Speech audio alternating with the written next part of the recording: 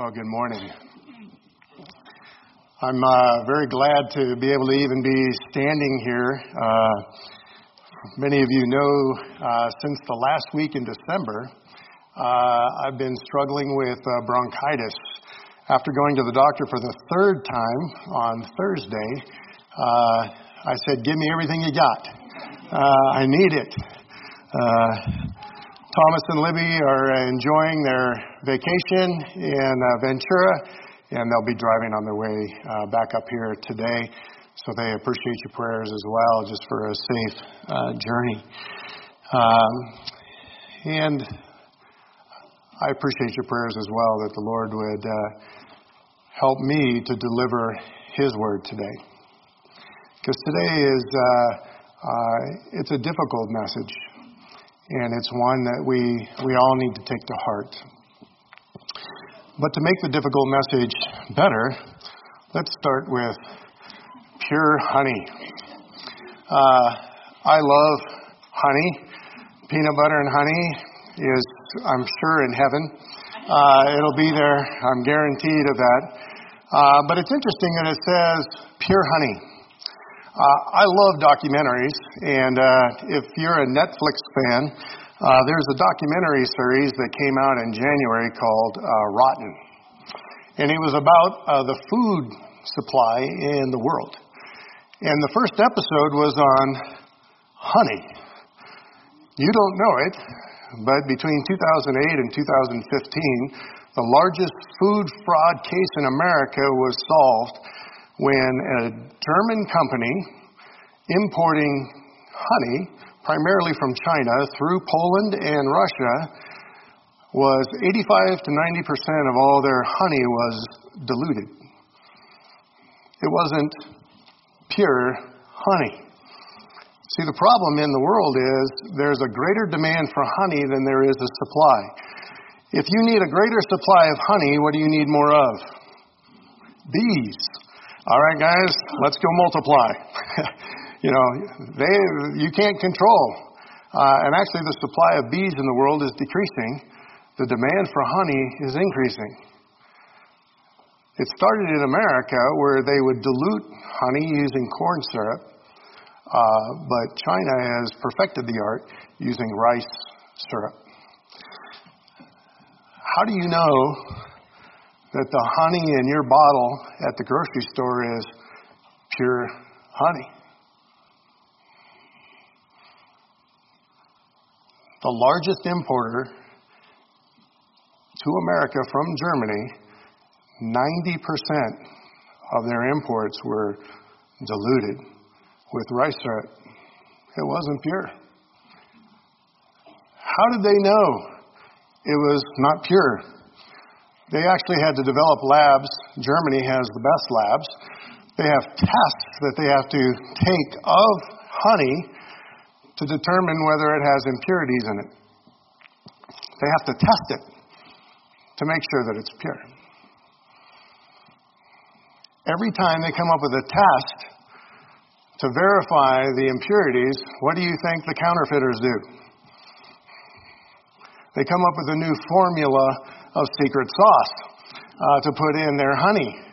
That is exactly what the whole thing, the documentary was about, was this game that goes on, just like the drug cartels cutting the purity of their opium, is they're always changing the formula. And once the testers figure out the formula, they change it to where they can't tell that it's been diluted. Now, the $2 that my wife paid for this was not a huge loss. The problems that occur in my life, because this may not be absolutely pure, is not all that significant. But imagine if you thought that you were a pure Christian. You were the real tamale. And you found out when you appeared before God on Judgment Day, and He said to you, when you said, Lord, Lord, and He says to you, be gone from me. I never knew you, doers of iniquity. What if you were a counterfeit on Judgment Day and not the real deal? That's eternal significance. And that's exactly what Jesus had to say in the Sermon on the Mount. That's what the whole purpose of the Sermon on the Mount was, is what does a real Christian look like? Starting with the Beatitudes, what type of attitude does a real Christian have? And then he ends at the very end of a test of how you know you're in the kingdom or not. And that's why he said there will be some who are wolves in sheep's clothing. They're pretenders. They're not for real. And then the question is how do you know who the pretenders are? And Jesus said, you will know them how? You'll know them by their fruits. This is a very, very big issue in Scripture, is the importance of testing oneself to make sure that you're in the faith. This was the whole purpose of the Sermon on the Mount. If you read the book of 1 John, the Apostle John gives over 25 tests to know whether or not you are in the faith.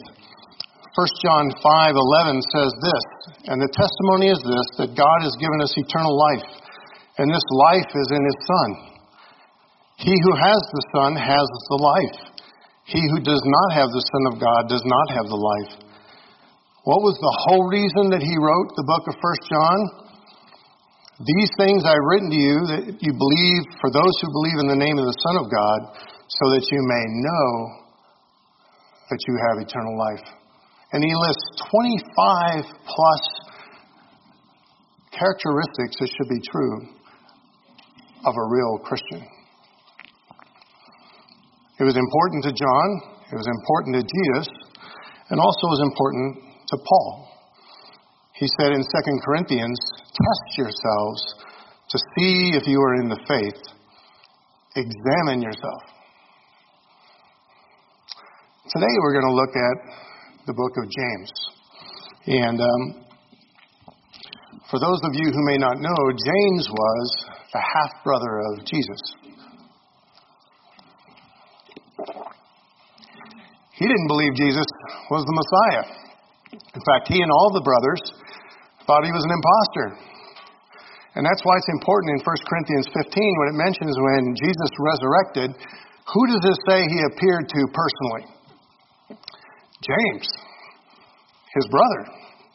And the reason why that was so significant is James ends up becoming the head of the church in Jerusalem. Peter is the one that we know on Pentecost who kind of started the church. He was the spokesperson. But we know from the book of Acts that James is the one who became the head of the church in Jerusalem. And we know the book that he wrote, 5 chapters, possibly one of the first books that were written, 10 to 14 years after the death and resurrection of Christ. He wrote to Jews who had been scattered outside Jerusalem.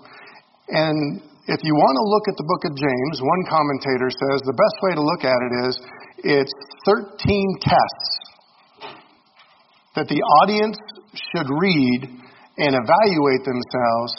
Am I a Christian? He's asking fellow Jewish Christians who are not in Jerusalem in the church, they're in Jerusalem, how do you know you're in the faith? And he gives them 13 different tests. And today we're going to look at one of those. And so if you would turn over to James chapter 3.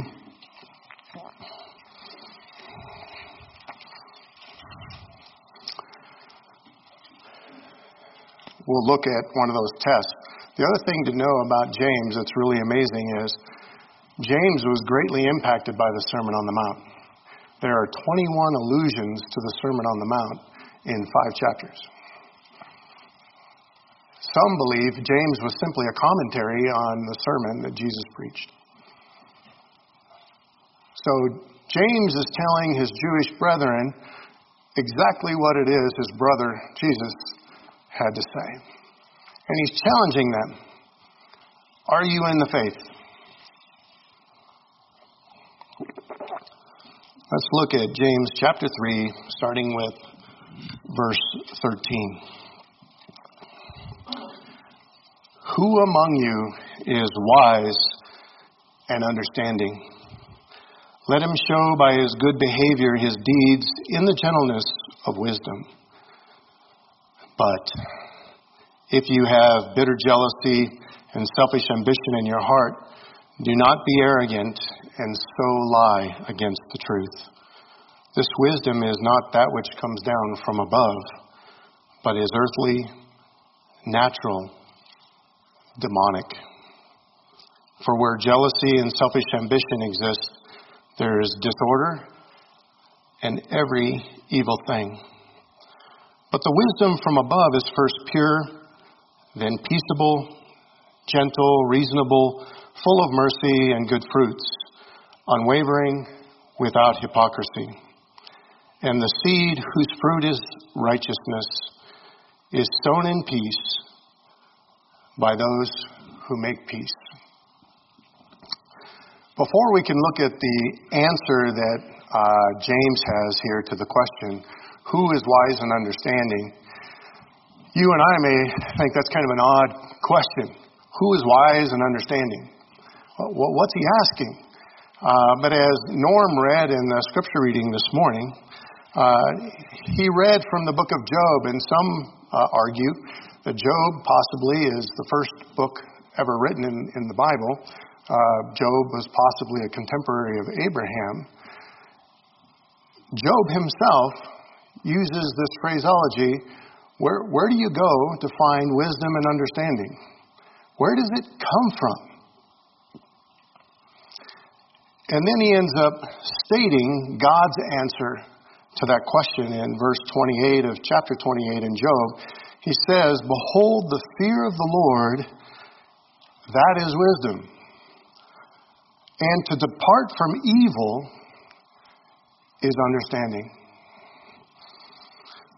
So this whole concept for a Jew, they would know what it means when it says, who is wise and understanding? It goes all the way back to Job. And the answer that God gives there, when Job was looking for where wisdom and understanding came from, it's not a place.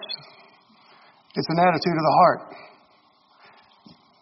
Do you fear God? Do you avoid evil? Last month we were reading as a church in Deuteronomy. And in Deuteronomy, once you turn there to Deuteronomy 4, Moses is giving the sermon to the Israelites before they enter into the promised land. And he has some interesting things to say to them about them as a nation as a whole. If you look at Deuteronomy 4, starting with verse 5. See, I have taught you statutes and judgments, just as the Lord my God commanded me, that you should do thus in the land where you are entering to possess it. So keep and do them, for that is your wisdom and your understanding in the sight of the peoples, who will hear all these statutes and say, surely this great nation is a wise and understanding people. For what great nation is there that has a God so near to it as the Lord our God whenever we call on him? Or what great nation is there that has statutes and judgments as righteous as this whole law which I am setting before you today?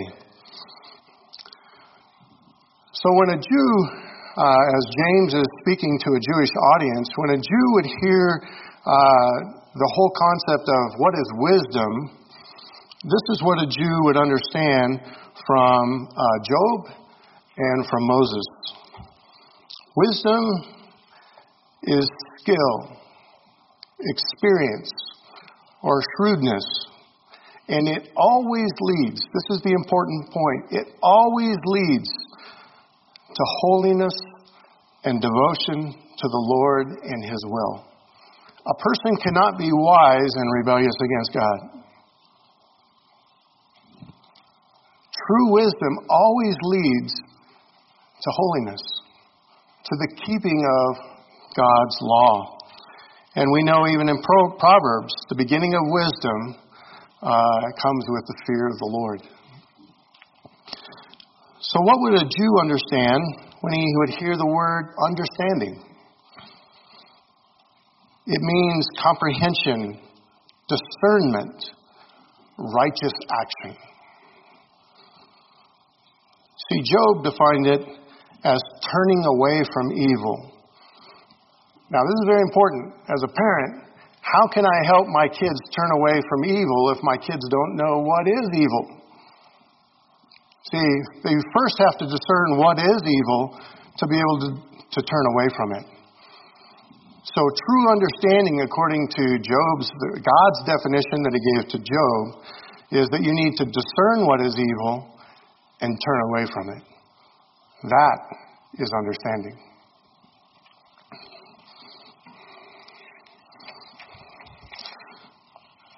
So if I were to take Moses' definition, when he was talking to the Israelites, he said, how are the other nations going to know that you are wise and understanding? It's because they're going to see that you keep his commandments and that his statutes are wise. And you're keeping them, you're a wise nation. And what's interesting in that definition there in Deuteronomy is there's a relationship with two things that are occurring there as part of the wisdom. God is near. See, when a nation is righteous, God is near. And sin is distant. God is near, evil is not. And then based on Job's definition, it's fearing the Lord.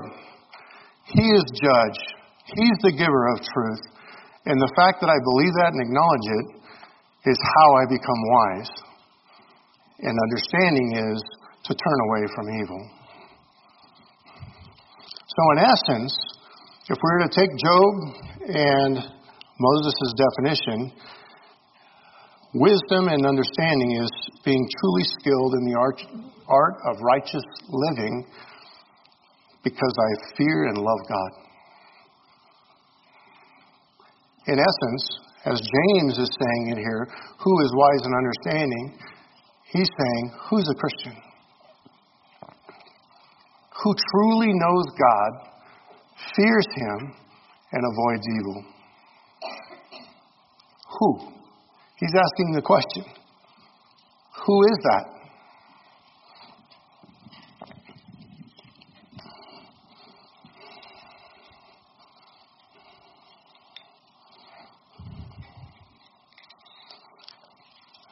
James goes on to answer that question himself, if you look there at the second half of verse 13. The question already implies the answer, which is it has to be a Christian. But he elaborates. Let him show by his good behavior his deeds in the gentleness of wisdom. So the answer to the question is a Christian who lives out his faith. That's the simple answer, and we'll unpack that in 3 weeks. Today we're going to look at the next verse and the implied second question that's in this passage.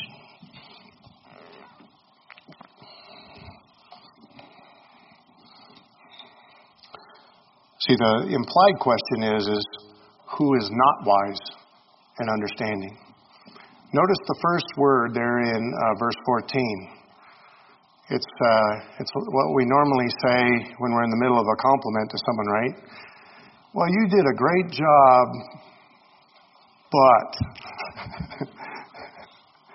but. What James is saying here with but is he's going to put in opposition to 13, the person who's a believer and who is wise and understanding. He's going to put in opposition to that a pretender. Someone who's in the church, but they don't know Christ. and he's going to talk about them. And due to the material here, it's going to take 2 weeks to get through this. Because what he says here is so profound, and we need to not miss it. Because I would hate for any of us come Judgment Day to realize that we were a pretender, and it's too late. It's too late. Let's see what James has to say about the counterfeit here in verse 14. Would you read with me again? But if you have bitter jealousy and selfish ambition in your heart, do not be arrogant and so lie against the truth. James, just like Christ in the Sermon on the Mount, he starts with the Beatitudes. He starts with the attitude of the heart. And that's exactly where James goes here first. He's concerned not with the behavior, he's concerned with the motivations in the heart. And he identifies the two primary conditions that tend to be in a heart of someone who's not right with God. And that is bitter jealousy and selfish ambition. Wow. What are those? Start with the first one. Jealousy. What is it? It's a strong feeling of resentment towards someone who has something that you want. It could be something physical, maybe a talent they have, maybe it's a spouse they have, a car they have, a job they have, or it may be praise that they receive. They get approval, adoration. You don't. And you're jealous.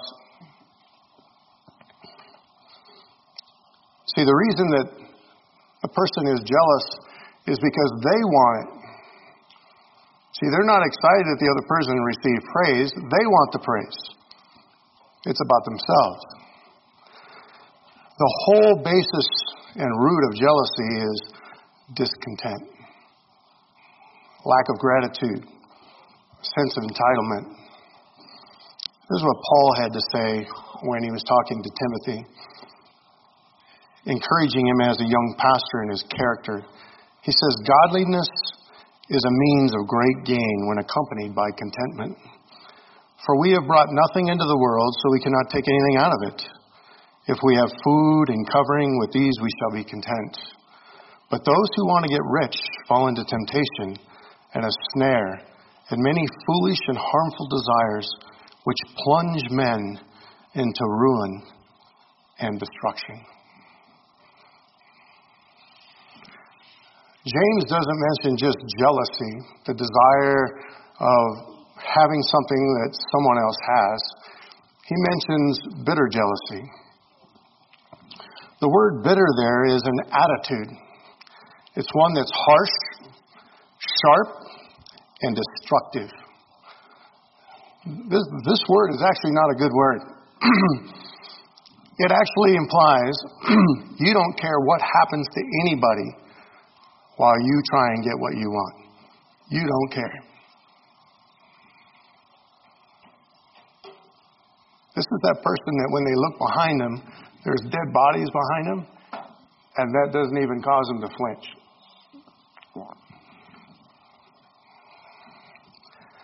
This is the person, everything is about them. Do you know who a good person is to them? It's someone who gives them what they want. You know who a bad person is to someone who is bitter and has jealousy? It's anyone who gets in their way and is an obstacle to them accomplishing what they want. They are the enemy.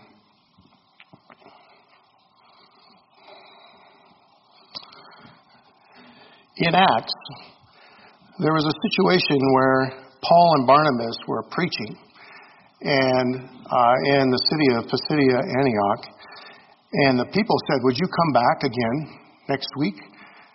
And it says that the whole city showed up. The whole city showed up to hear Paul and Barnabas preach the good news of Jesus Christ. And in Acts 13, verse 45, this is what happened. But when the Jews saw the crowds, They were filled with jealousy and began contradicting the things spoken by Paul and were blaspheming. Paul and Barnabas spoke out boldly and said, "It was necessary that the word of God be spoken to you first. But since you repudiate it and judge yourselves unworthy of eternal life, behold, we're turning to the Gentiles." Imagine in this situation, Paul and Barnabas are trying to give the good news of Jesus Christ to Jews and Gentiles.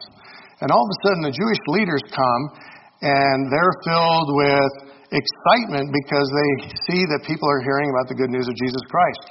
No, it says they're full of jealousy. And what are they jealous about? The crowd is here to hear them and not us. And because of their jealousy, they don't care what they're going to do. So they have to oppose Paul and Barnabas, which says it is what they did. And it says they even went to the point of blaspheming God. Whoa! See, it's amazing when your objective is jealousy, which is it's about me, I'm even willing to blaspheme God.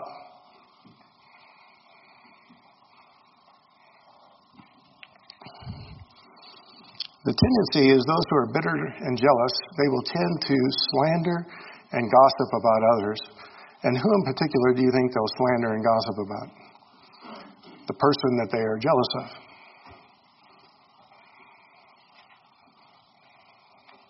They will point out every problem, failure, because they want everyone to look less on them so that they look better. Now let's look at the second characteristic of the heart of a pretender. James uses the word, and it's translated selfish ambition.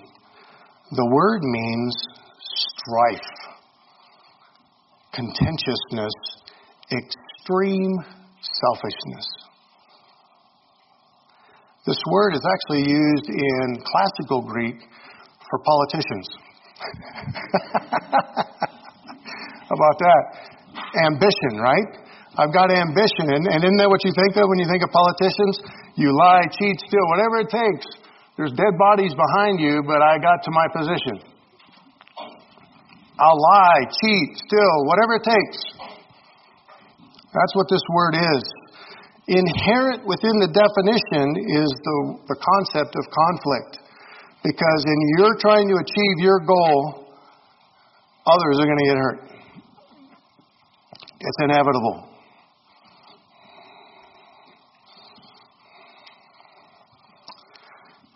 But James then goes and gives an admonition to these pretenders. And this is the most important part. Look at what he says there in end of 14. Do not be arrogant and so lie against the truth.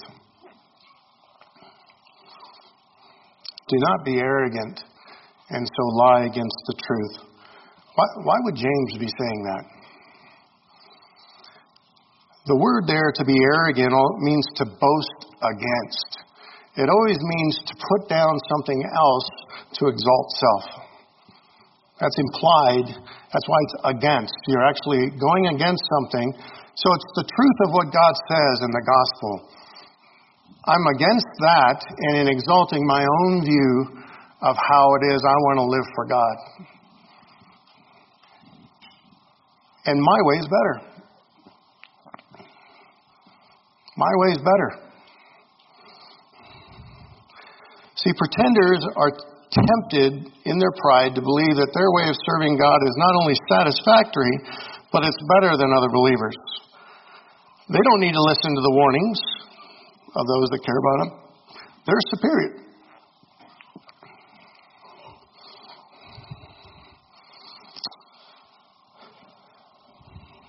James is concerned for the pretender because they're living the Christian life on their terms and not God's, and they're deceived.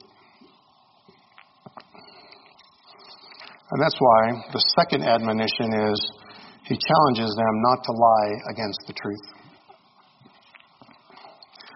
This word's amazing. This word literally means to pretend with the intent to deceive.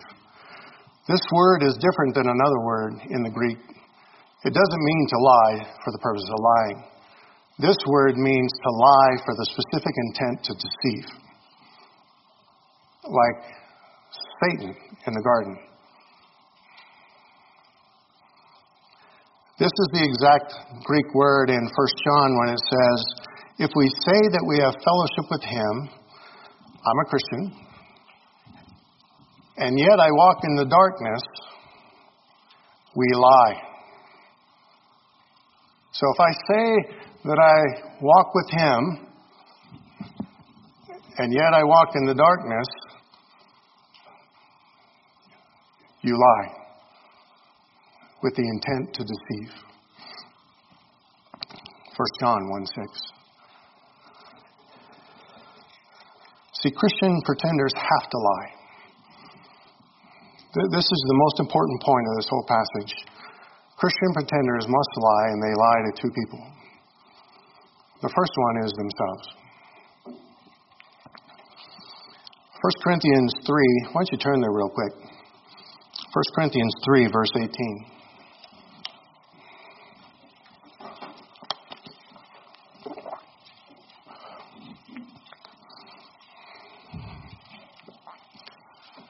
1 Corinthians 3, verse 18. Let no man deceive himself.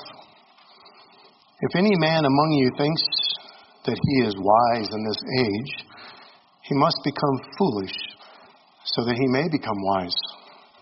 For the wisdom of this world is foolishness before God. For it is written, he is the one who catches the wise in their craftiness. And again, the Lord knows the reasonings of the wise, that they are useless. So then let no one boast in men. Do you notice how Paul, when he's talking to the Corinthians, he says, don't deceive yourself, don't boast. Exact same concept as James is using here. And who's he admonishing the Corinthians not to deceive? Themselves. Because they're putting their hope in the wisdom of this world. Titus 3:3 says this, for we also once were foolish ourselves, disobedient, deceived, enslaved to various lusts and pleasures, spending our life in malice and envy, hateful and hating one another. The second person that a pretender must deceive is others. 2 Timothy 3:13 says, but evil men and impostors, and the word impostor means someone who habitually fools or deceives other people through pretense. But evil men and impostors will proceed from bad to worse, deceiving and being deceived.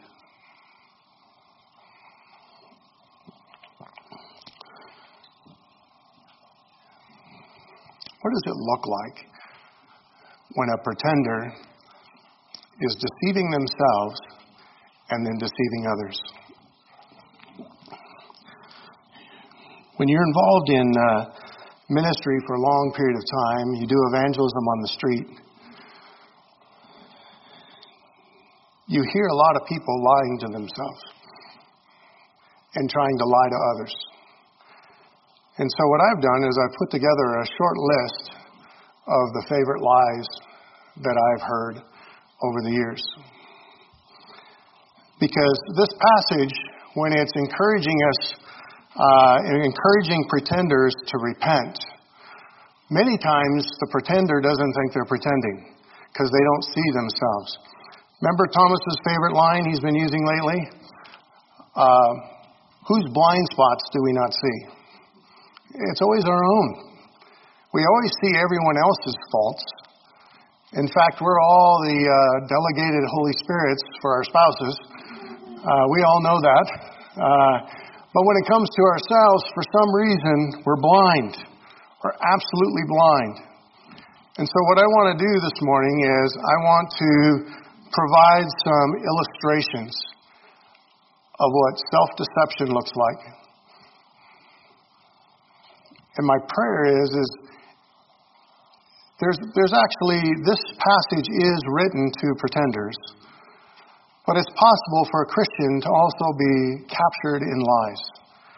And so these examples could also be challenges to believers this morning. Because we all are susceptible to lies, even though we know the truth of Jesus Christ. So, if you could have ears to hear today for yourself, and not just as you hear these go, oh, I know who that one was. Think about yourself. Guys, put your gear on. You don't get too many elbows. Here we go. Here's some examples of how pretenders deceive themselves. The first one is the victim. This is the person who all of their sin, their anger, their discontent, their complainers, their whiners, this is the one who, if only my child, they wouldn't yell and scream. So whose fault is it that they're yelling and screaming? It's their child, right?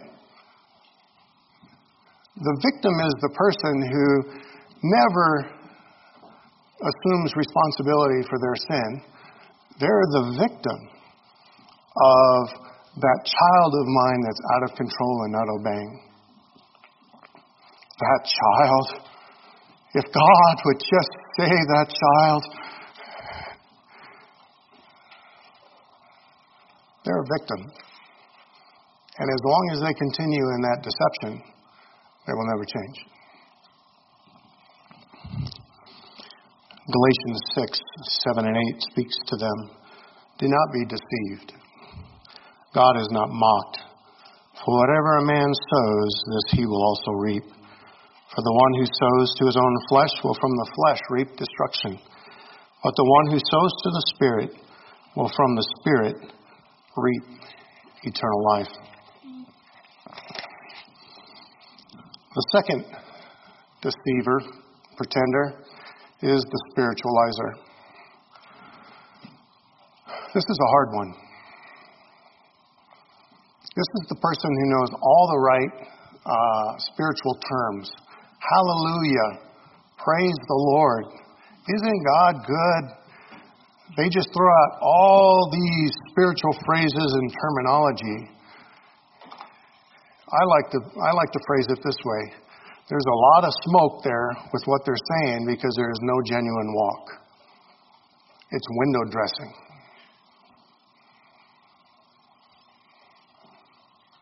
They're not spiritual. They're a spiritualizer. They're a pretender and they do it verbally. And most people are impressed.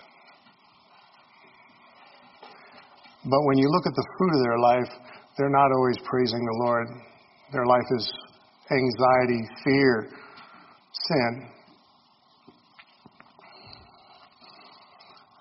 2 Timothy 3 says this, but realize this, that in the last days difficult times will come. For men will be lovers of self, lovers of money, boastful, arrogant, revilers, disobedient to parents, ungrateful, unholy, lovers of pleasure rather than lovers of God. Verse 5. Holding to a form of godliness, but they've denied its power. Holding to a form of godliness. Hallelujah. Praise the Lord. But they deny its power. Avoid such men as these. They're pretenders. The do-gooder. They do lots of good works around the church. Quick to volunteer. And they do a lot of good deeds in the community. But the problem is, why? So remember when James started this passage, he talked about selfish ambition and bitter jealousy in the heart. See, what matters to God is our hearts and our motivations. A do-gooder is someone who does a lot of things, but the reason they're doing it is to appease their own conscience. They're trying to earn their way and get brownie points with the Lord. They're not doing it because they love the Lord and they have a walk with Him. Titus 3:5 says, He saved us not on the basis of deeds which we have done in righteousness, but according to His mercy, by the washing of regeneration and renewing by the Holy Spirit. The fourth one is the debater. Especially out on the street, when you're doing evangelism, you find the debater. But unfortunately, they're in the church as well. This is the person who continually finds a new theological hurdle in the Bible that provides him another excuse for why he doesn't need to fully surrender his life to God. Always some issue, some theological issue. What about this? What about that? Do you know in the Middle Ages? What about the Crusades? Always have an argument. Always wanting to debate. And the real bottom line is it's a smokescreen. See, they're pointing the finger over. Do you see that in the Bible? Can you believe that people believe that? Did you see what they did in the Middle Ages? But notice where the finger is. It's always over there. It's never right here. And where are they with God? It's a smokescreen. Many times a pretender. 2 Timothy 3 has this to say about them. Avoid such men as these, for among them are those who are always learning and never able to come to the knowledge of the truth. Always learning, but never able to come to the knowledge of the truth. The fifth one is the hypocrite police. This is the person who loves to focus on the failures of individual Christians or the universal church, and they use their own false humility, I sure don't want to be a hypocrite, as a smokescreen for why he never fully surrenders his life to God's authority. You know what's amazing about this one? When the person says, I don't want to be a hypocrite, what are they usually choosing? Well, I'm not even going to try and be a Christian. See, they use it as a smokescreen to continue in a life of non-commitment. See, what does God say should be the right answer? If you look at the Sermon on the Mount, what did He say? He said, first take the log out of your own eye so you can do what? You can take the speck out of your brother's. See, the solution to the problem of the hypocrite is first for us to repent. Myself. Then I can help the other person. The hypocrisy occurs when I don't first take the log out of my own eye. But the pretender uses the hypocrite argument to justify remaining uncommitted to God. Because at least I'm not a hypocrite.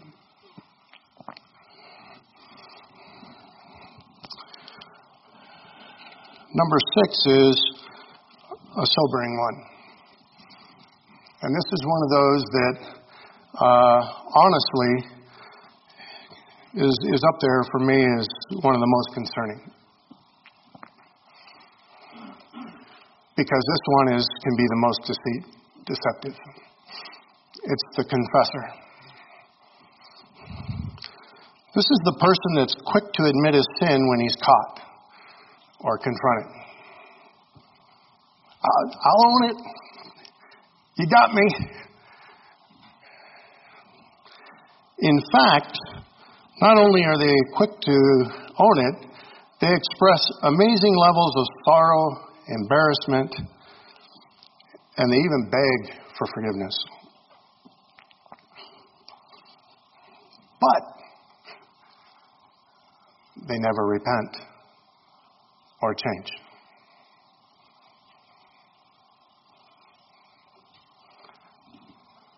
See, Satan confesses every day.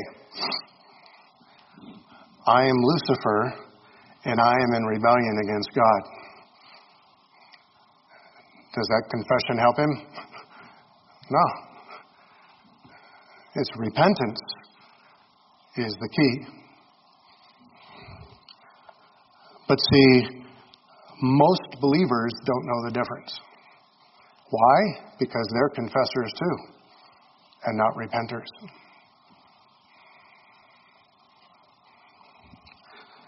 This is what Paul had to say in 2 Corinthians 7, verse 9.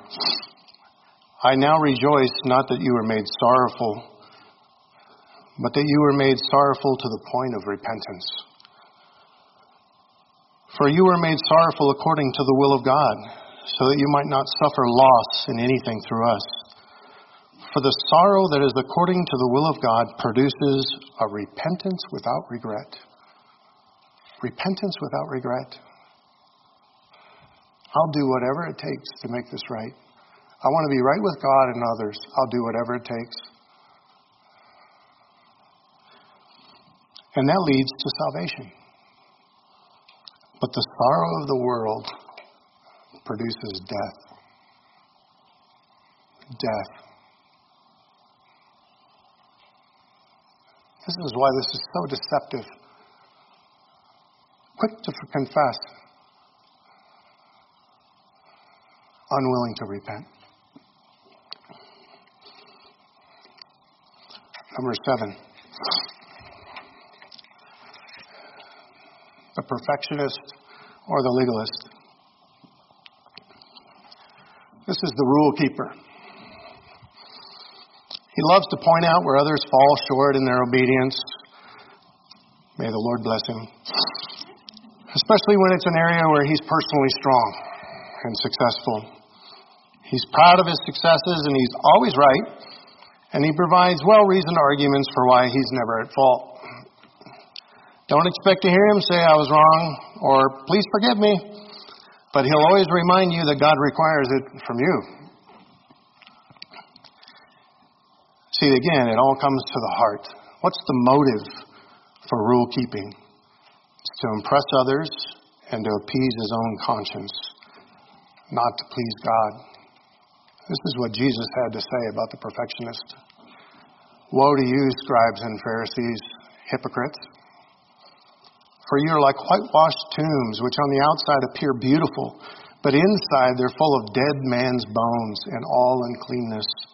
So you too outwardly appear righteous to men, but inwardly you're full of hypocrisy and lawlessness. Number 8. Misguided mercy. This is another one that's very deceitful, and you'll understand as I explain it. This is the person who in pride, the motivation is pride, deceives himself into believing that he's more caring and less judgmental than other Christians. Motivated by his own arrogant and critical spirit, he foolishly attempts to influence those on the fringe within the church or those on the outside. This is the person who, they're very critical of other Christians who don't accept people that are different, dress different, talk different. They have, different interests. But I do. I'm gonna reach out. I'm going to be caring to those who are on the fringe of the church or on the outside. Now, in and of itself, that would be a wonderful thing that everybody would be concerned about those who are different. That's fantastic. But the issue here is the motivation is not pure. As a youth pastor for 14 years, I saw more kids take a dive on this. It was just amazing to me.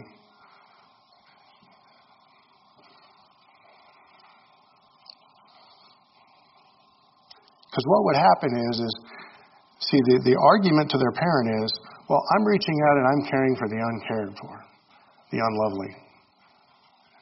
And what's the parent thinking? No, you're being cared for by the unlovely. You're being influenced. You're not influencing. And I tell you, I saw student after student bite that hook, believe that lie, take a dive. And they were the ones being influenced, not being the influencer. This is what Paul had to say about those who are pretenders because of misguided mercy. He says, do not be deceived. Bad company corrupts good morals.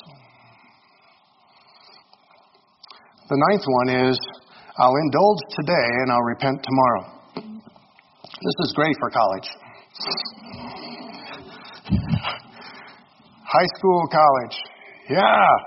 Yeah, I know that's right. I would have conversations with students. They look me right in the eyeballs. Oh, Mr. Groves, I know everything that you're saying is true, but not now. Not right now. There's too much fun to be had. Come on, don't be such a party pooper, Mr. Groves.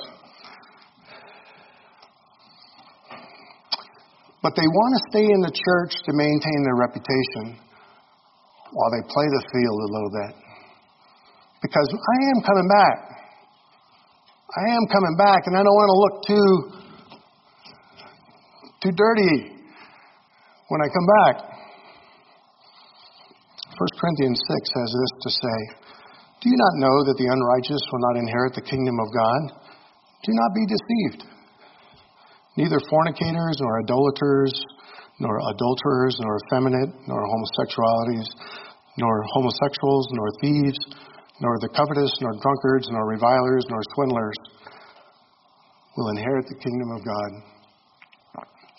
Paul said, today is the day of salvation. Don't put off tomorrow what can be done today. Number 10, the smooth talker, the sexual predator. This one's broken my heart as a pastor. You've noticed I've used the male example here in each of these. It's just as relevant for women. I've actually had as many female predators in the church as male. It's devastating. This is the man who uses spiritual terminology, Christian service, focused personal attention, acts of kindness, and words of flattery to manipulate weak and vulnerable women for their own personal gratification. 2 Timothy 3 has this to say, avoid such men as these, for among them are those who enter into households and captivate weak women, weighed down with sins, led on by various impulses.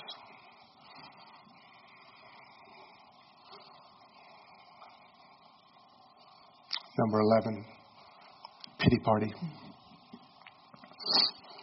In all of history, no one has experienced greater disappointment, rejection, neglect, abuse, and loneliness than this person. Everyone, including God, has abandoned and hurt this man. His primary motivation is not to love God and others, but to limit his future pain. Therefore, he must protect and isolate himself from others, especially God. Think about it. This person will be right there in the middle of the church. And the more you reach out to them, the more they do this. The very source of help that they need, which is God and brothers and sisters coming along into their life, their whole object in life is to not get hurt. And by the way, when they feel lonely, whose fault is it? It's yours.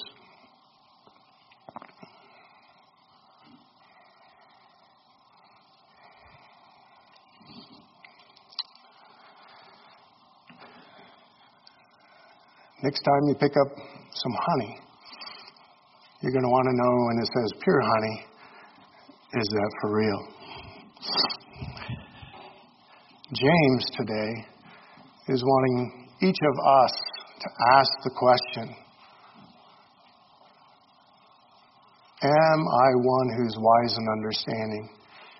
Am I a believer or am I a pretender whose heart is full of selfish ambition, bitter jealousy?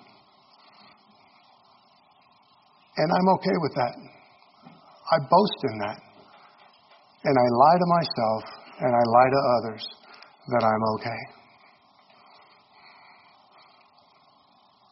James If you turn there, and we'll close with this. This is how James challenges the pretender to respond. James chapter 4, verse 7. This is probably one of the most powerful passages in all of Scripture on what real repentance looks like. And this soon follows after this passage that we're reading. This is what James is challenging the pretender to do. James 4, verse 7. Submit, therefore, to God. Resist the devil, and he will flee from you. Draw near to God, and he will draw near to you. Cleanse your hands, you sinners. Purify your hearts, you double-minded. Be miserable and mourn and weep. Let your laughter be turned into mourning and your joy to gloom. Humble yourselves in the presence of the Lord, and he will exalt you. Let us pray.